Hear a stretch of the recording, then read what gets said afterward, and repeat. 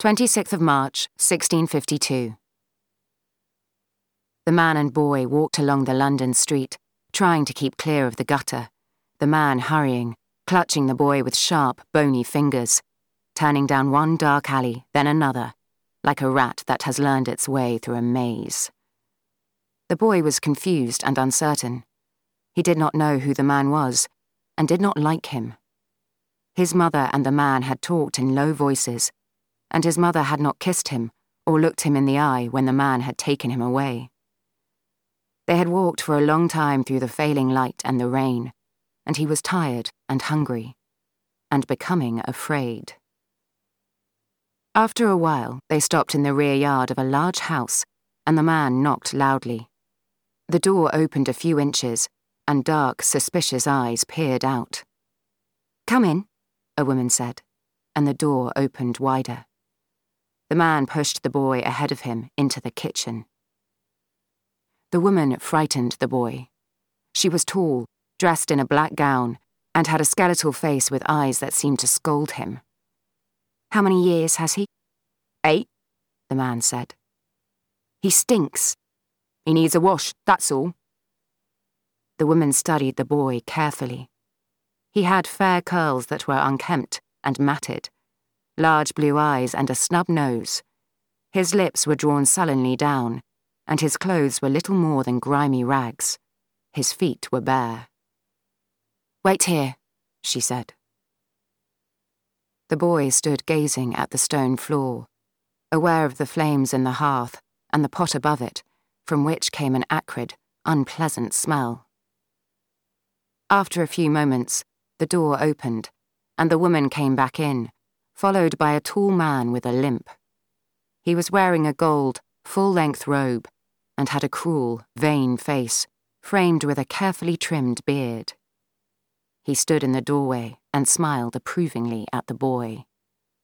"Yes," he said, "you have done well." He came closer to the boy, dragging his club foot across the floor with a scrape, and stood still again, admiring him. "Very good." The boy was impressed by the man's robe, and by his noble appearance. The man moved closer, then in one fast movement tore the clothes off the boy, letting them drop around his ankles. The boy looked at him in shock. The nobleman took a step towards him and laid a hand on his shoulder. The boy whipped his head around, bit the man's wrist hard, and bolted for the door on the far side of the kitchen. The man who had brought him grabbed him by his hair and held him tightly. The nobleman roared with laughter. "He is fine and spirited. You have done very well for a change." "Thank you, my lord." "Yes," he said. He eyed the boy's body with mounting satisfaction. "I will reward." He broke off as a commotion beyond the kitchen disturbed him. He frowned. They were early. Much too early. They were not due for at least 2 hours yet, surely. He turned, staring through the open door and down the passageway. A man in a tall black hat, a high white collar, and a black coat over tight ribboned breeches strode through the doorway. He was followed by a group of soldiers wearing the red coats, grey breeches and waist sashes of the Parliamentarian Army. His grey eyes scanned the room, then fixed on the nobleman.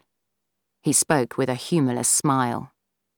"Good evening, Francis," he said. "Have I interrupted some sport?"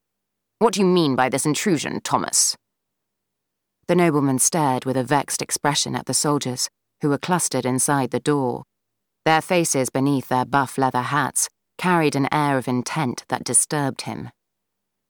The man in the black hat looked at the woman and the rat-faced man beside her. "Who brought this child?" When they remained silent, his voice became hard and stern. "Who brought him?"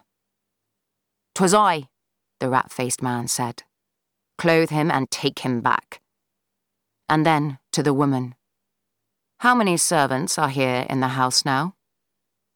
The woman glanced at her master, as if for approval to speak. The nobleman's vexation was tempered by uncertainty. Thomas, I'll not have this. Take your men and leave forthwith. The man in the black hat ignored him and continued to stare at the woman. I want all the servants to be gone immediately and not return until curfew time. Understand? He turned and nodded at the soldiers. They moved forwards and seized the nobleman's arms. His expression turned to fury. Thomas, my brother, man, for God's sake, what do you think you're doing? For God? For God's sake? His brother echoed mockingly. What dost thou know of God whom thou hast abandoned these 25 years?